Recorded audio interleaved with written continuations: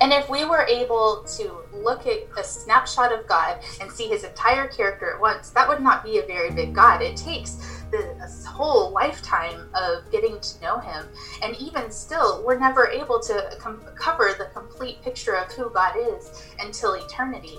And so it takes both testaments to tell the complete story of our amazing God, whose character is just so full and rich. We'll be talking about this and much more today. Welcome to A Writer's Day podcast. Hello, my name is Ruth Douthit, and I'm an award-winning author of books for middle grade readers and women's fiction, and I welcome you to this podcast. I created this podcast as a way to connect with my listeners and my readers about books, and in this episode, I'm going to be looking at a rather fascinating book about God's Word. So welcome. I'm also the current president of Christian Writers of the West, the Arizona chapter of American Christian Fiction Writers, ACFW. And the good news is ACFW will be having their conference this September via Zoom. So visit their website today to learn more information and to register for this conference. I'm super excited about that and hope to see you there. She is a children's education director and writer of faith resources for children and adults.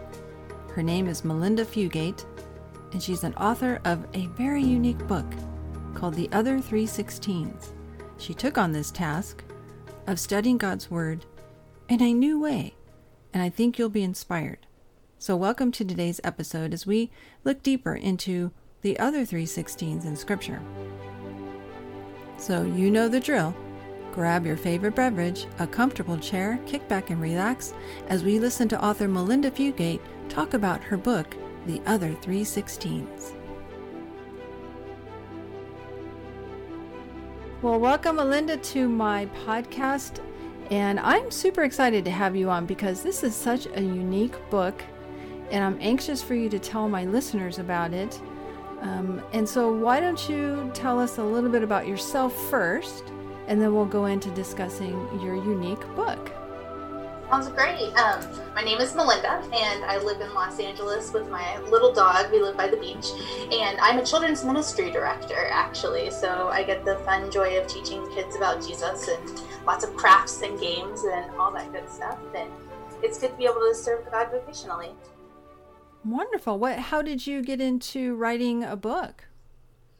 I think I have always been a writer since childhood, and honestly, it sounds cliche, but the honest truth is God led me to this place. I'm a person who likes to learn, and when I learn something, I just get so excited I have to share it, and it seemed like writing a book was the best way to share it. So I previously have written things for kids ministry since it's just a natural extension of my job, but this is the first time I've written a book for adults. Now, tell us a little bit about this very unique book. All right, the other 3:16s, it's been quite a journey. It started with John 3:16. It's a familiar scripture to all of us. And knowing that God's love is so full in the scripture, we teach it to the kids, we learn it ourselves. And as I was studying myself, every time I'd run across another 3:16 in another book of the Bible, it would just kind of jump off the page just because of the repetition of learning John 3:16. And so I was curious if it had anything there, if there's anything to it. There's no magic code to the numbers by any means. I don't want to cause any confusion with that. It was just something that caught my attention. And the other 3:16s is a journey through all those books of the Bible, all the 3:16s, to see where God's love is found. So it's pretty exciting. It surprised me a little bit that it worked out, but there was a lot to be found. That is so neat. And I must admit, sometimes when I'm reading the Bible, I see 3:16 in another book other than John, and I read it and I wonder, this does kind of connect. So that's fascinating. How can a lay person, someone who maybe doesn't really study the scriptures, learn more about the scriptures from reading your book? I think that's actually something that was really heavy on my heart, to make this accessible to a lay person. I've never been to seminary, but I do have a thirst for God's word. And sometimes it's easy to get bogged down in all the academic stuff and then completely lose track of what we're studying. And the other 316s is designed for anybody to be able to pick it up and understand it. There's not a lot of big, heavy vocabulary. There are not a lot of theological terms that you would have to look up. It's literally just taking a cross section of the Bible, seeing what's in there, and then where God's love is and all of that. Now, I'm an author, but I'm also a teacher of the Bible, and I've written several Bible studies. And context is really important. So that's good that you make sure it's in proper context, but you're not really like doing theology, right? Absolutely. Context is so important. And if you just pulled these 316 verses out without context, it would make no sense anyway. And it's very important, again, that the 316 is not looked at as some magic formula, because it's not, and that it isn't cherry-picked without context, because the context is what gives it its meaning. Exactly. So if you're just going to pull out all the 316 verses of the Bible without context, you're right, it's going to be confusing and strange, and that's not what we're talking about. John 3:16 is unique. It has its own context in the Gospels, and it doesn't mean that 3:16 in Proverbs or something is going to be equal. It's just a unique way to read the scriptures, correct? Correct. There was a computer scientist some years back who decided that the 316s would be a good sample. So he was very scientific in his approach. So using the 316s as a sample size to look at the Bible scientifically. So a little bit, there's some similarities there. There you go. Yeah. Now, what was the most surprising thing you learned from writing this book? I think the ultimate surprise was when I began, and I started with Genesis 3:16, which is all about after the fall. And I thought for sure that this was a horrible idea and this was not going to work. But God revealed his love even in that scripture that was very difficult, about the discipline of Adam and Eve. And discovering God's love in the dark places, in the hard places, was more meaningful than the easy flowery verses that we know and love so well on our coffee cups and our t-shirts. Mm-hmm. But finding God's love in the challenges was the most surprising and the most rewarding. Yes, I mean, when you read 3:16 in Genesis, it's sort of, I mean, the whole book of Genesis, but it sort of does foreshadow the coming of Christ and the need for Christ to die for us. Absolutely. And it also highlights how God's love is found when we do something wrong, that he doesn't just leave us to flounder in our mistakes, but he helps us grow and he teaches us and he sticks with us. Adam and Eve had to leave the Garden of Eden, but God never left Adam and Eve, and he's never going to leave us either. Yeah, and he provided a way. And yes. that way is Jesus. So it does connect to John 3:16. I also found that 1 John 3:16 connects to it as well. I remember when I taught 1 John, the book of 1 John, I was really surprised how 1 John 3:16 also makes that connection too. And I know that when John sat down to pen his letters, he had no idea that we would divide things up into numbers, but it did work out rather well that 1 John 3:16 also talks about the love of laying down our life for our friends, and how what Christ did was the ultimate act of love. So yeah, John was pretty consistent. It is. It's a fascinating way to connect, and it just shows when I teach the Bible, I always tell my students, it's a huge tapestry that tells a story. So if you pull out just one thread of a tapestry, you're not going to get much out of it. But when you put all the threads together, you get a beautiful story. And that's how the Bible is. So you can't just read one verse by itself. You start to find that they intertwine and they connect to tell a beautiful story of redemption. Absolutely. And I also think that it is just a testament to how amazing the Bible is as a book, because yes, we have all of these human authors that, came together to create the book we now have. But then we have God who, 1 Timothy 3:16 talks about how all scripture is God breathed. And we have this in our hands, physical evidence of how sovereign and how active and how real and tangible that our God is. And that can be mind-blowing the more we think about it. So true. Now today, it's pretty crazy atmosphere in the world right now, a lot going on. And it does seem like a lot of young people, once they reach young adulthood, they tend to turn away from their faith, the faith of their youth. They may have done Awana and Sunday school, and then when they get to college, they say, I don't believe anymore. And And a lot of it, when you talk to them, happens to be with the evil in the world. They say, if God is good, then how come there's evil? So how do we reconcile the times when God doesn't seem so loving, even though there are so many verses like John 3:16 that tell us differently? I think it's really easy for us to get tunnel vision when life is hard and when things look dark, and we start looking at the darkness and turning our eyes away from the light. It's still there, but we're not looking at it. And God is sovereign, but we are so limited with our vision here on earth that we can't always see his big picture plan. We don't always have the gift of seeing God's huge perspective and vision. And I think that when we lose sight of that, we are mistaken if we're doubting that God is good or that God is loving, because we're looking only at ourselves and only at our limitations. And the scriptures are our lifeline. Those are the things to give us the vision when we can't see from our perspective. And if we're throwing that away just because we say, well, I don't see it, so it must not be there, that would be a heartbreakingly foolish thing for us to do. So, I mean, I don't have all of the big answers. If I did, I think that I would have written a very different book. But I do think through the experience of learning through the 316s with stories like Job and stories like Israel during their dark rebellious times, we can still see that God is present, that he never ever leaves us, that he remains in control, and with a plan that his timing does ultimately work out for our good and for his glory. And sometimes it's a battle to trust that, but he is trustworthy. That's so true. It can be difficult. I once talked with a young man. I work at a university, and they have a chapel there, and I was in there praying, and he came in and told me that he was praying because he was very distraught. It had been a difficult semester for him, but he was looking forward to the summer because he was going on a mission trip.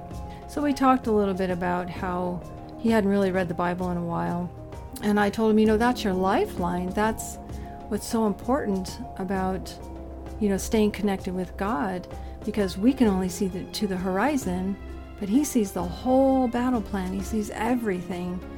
And ironically, incidentally, he was heading towards San Diego for a mission trip. And I said, when you get there, please see if you can tour the USS Midway. And he said, yes, we just got our tickets. We're on our weekend for a fun trip. We're going to tour the Midway. And I said, great, because that's where Desert Storm was plotted and planned and run, was from the USS Midway. And I said, when you go into the map room, you'll see all the maps of the war on the wall, and you'll see how the generals on that aircraft carrier could see where all the enemy were, so they could guide the troops and they could guide the planes in the air where not to go and where to go. And that's kind of how it is. We have to stay in God's word. We have to commune with God because he's our headquarters. He sees everything. And when we stop talking to him, then we find ourselves isolated and alone. And that's when the enemy can get a hold of us. So, and he understood. He said, that's a great idea. So I hope, Jeremiah, I hope if you're listening, you did go to San Diego and tour the USS Midway. And I think that really points out how we like big maps and plans and billboards, but God often takes us one step at a time. Mm-hmm. And he gives us, Psalm 119 says that his word is the lamp for our feet and the light to our path, and literally illuminating us a step at a time, which in our humanity it's something I struggle with. Absolutely. I'm very impatient and think, oh Lord, just give me the big old plan and I'm with you. I'll do the thing. But he seems to be a God who likes us to depend on him and to trust him and take us step by step. And he's been right and trustworthy all this time. So it's a plan that works. Right. I mean, if he did come down and show us the whole plan for our lives, I doubt any of us would want to do it. We'd say, never mind. Run no away thanks. Here. Yeah, no thanks. I'll just stay here. But you're right. We have to trust. And Paul spoke about that in Colossians 3. We have to look above, not on the things of the earth. Keep our eyes above.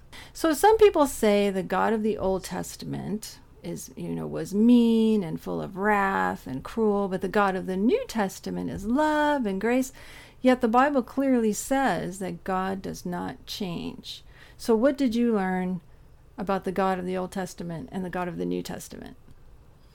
I wish I could say that in the 316's journey that I uncovered all of the resolution and how I could reconcile the God of the Old Testament that seemed very vengeful and the unfairness of taking over lands, things like that. And I'm still working on that. It's a lifelong learning process. But I did note that the grace and the love, it's in both testaments. Mm-hmm. God uses his people for his purposes. He provides for his people. The Israelites were given so much grace. We associate grace with the cross, as we should, but we sometimes overlook how much grace was given to the ancient Israelites. Despite their rebellion, there were still second chances, and even after the exile, they were brought home and cared for, and the covenant has been kept. And the individual love that was given, when we look at Moses, the friendship between God and Moses is something that is just so intimate, and we would all love to be on such familiar terms, I think, with the Almighty God. And thanks to what Christ did on the cross, like, we get that. The only thing that's keeping us, I think, from being as close as Moses was is our own stubbornness or distractions. Mm-hmm. If we have the willingness, he is there and he is willing to be close with us as he was with Moses. And we see even through, I think one of the stories that stuck out to me a lot was in Judges 3:16, because at first I read it and thought, this is a wild tale. It's a judge who is left-handed and he sneaks into an opposing king and he says, I have a secret message for you, and then he stabs him and kills him and runs away and escapes, but it allows the Israelites to have some freedom. And there, my initial thought was, well, where's the love in this? But we see how God used the fact that this judge was left-handed to have the element of surprise, allowing him to fulfill his mission and allowing the Israelites to have some freedom from the enemy. And for God to take the time to create us a certain way from birth so that we can be used for his glory and have the honor and privilege of fulfilling his purposes, like, that's also love and care that's found in the Old Testament. And I could keep going. Each chapter in the book does point out God's love. It's just as prominent in the Old Testament as it is in the New. Oh, absolutely. I agree. I mean, when you look at how merciful he was for David, when David sinned with Bathsheba, right? And God is wrathful in the New Testament in that he took his son's life. You know, Jesus died a brutal death. And that, is shocking because he was a completely innocent man. So you can see from studying the Old and New Testament, God doesn't change. It's just that, it's just that he did away with all the sacrificial systems when his son died for us, and it became the perfect sacrifice. So, but you're right, the covenant remains. And if we were able to look at a snapshot of God and see his entire character at once, that would not be a very big God. It takes a whole lifetime of getting to know him. And even still, we're never able to cover the complete picture of who God is until eternity. And so it takes both testaments to tell the complete story of our amazing God, whose character is just so full and rich. Oh, good point. Good point. So, older Christians, like myself, I've been a Christian since I was 7 and I'm 53 now. So I've heard all these Bible stories all our lives. So what do extremely familiar Sunday school stories have to teach us, those of us who have heard them over and over again? Well, even though God's word never changes, we are constantly growing. And there is often a time when we go back and revisit something that we thought we had gleaned everything from, but we find something new and fresh, because God's word, as Hebrews said, is alive and active. And the things that we can take in, again, like, we can't take in God's character all at once. We can't take in the word of God all at once. And it takes us, I think, a couple times of going back and reading something to fully get the meaning. And, I mean, it's just such a gift that God gives us something that we never tire of, a book that we can read from cover to cover and still find something new and fresh. And I struggle sometimes with the familiarity, and especially around the holidays, the same stories we read over and over. It's really easy to say, yes, I know what happens, and just skim through it. But there always seems to be a new perspective, a character that was never considered before, or a way it relates to something that happened in my life, and God says, hey, I want to show you something that you may not have noticed, and how it reaches a tender point in my heart at that point in time. So the only explanation for it is the supernatural. God is so good that he gives us this gift, and there are so many layers to his word that uncovering it all at once would be impossible. That's true. That is well put. I mean, you can go back and reread these stories from your youth, but as your life, you go through the different developmental stages and your worldview changes, you go back and reread them, and it's with fresh eyes, a new perspective, and God speaks to you in a different way. You know, he speaks to me differently at age 53 than he did when I was 33 and when I was 23, you know. So you're right. You keep going back to these stories for replenishment. Yeah. And I think there are also the hard things that take us a little time to unwrap and to process. The stories we learn, you know, like Noah's Ark, we learn that as children and we think, oh, look at this floating zoo and what an adventure that Noah went on with all these animals. But he was faced with the destruction of the world. And there's a lot to grapple with of the world being destroyed and the many people who died, and what it must have been like for Noah to go through that experience. And I believe I read it took 100 years to build the ark. That's not something that we ever really talked about in our children's stories, but that is a long time, especially a long time with no rain and you're building a boat. And so there are just so many things, that we can't possibly uncover during the first, second, and third readings, and we aren't prepared to deal with the difficult things, especially as young believers. So we need the maturity and the time with God in order to completely comprehend it. That's true. And you're right. I have spoken to adults, you know, have been Christians since they were very young. And when they found out for the first time at like age 50 or 60 that it took Noah 100 years, they were astounded. They said, I never knew that. So you're right. There's always something new to learn every time you're in God's Word. So how can this book, your book, the other 3:16, be applied to our daily lives?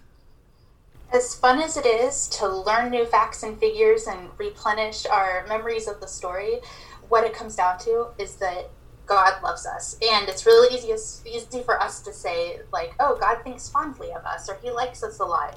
But the other 3:16 really teaches us that love is an active, at work, tangible thing that God is doing in our lives, that he's taking care of us, that he's growing us. I mean, every single 3:16 unwraps a new facet of what love looks like. And we have simplified it on Valentine's Day cards and just in use of the phrase, and I think we forget how powerful and multifaceted love is. It's almost like holding up a cut gemstone to the light and turning it and seeing how the light hits it, and it just creates so many different sparkles that you can only see as you look at it at different angles. And once we recognize what it means that God loves us, that in itself is moving and transformative, and it deepens our relationship with him. It helps us not to have fear because we can trust him.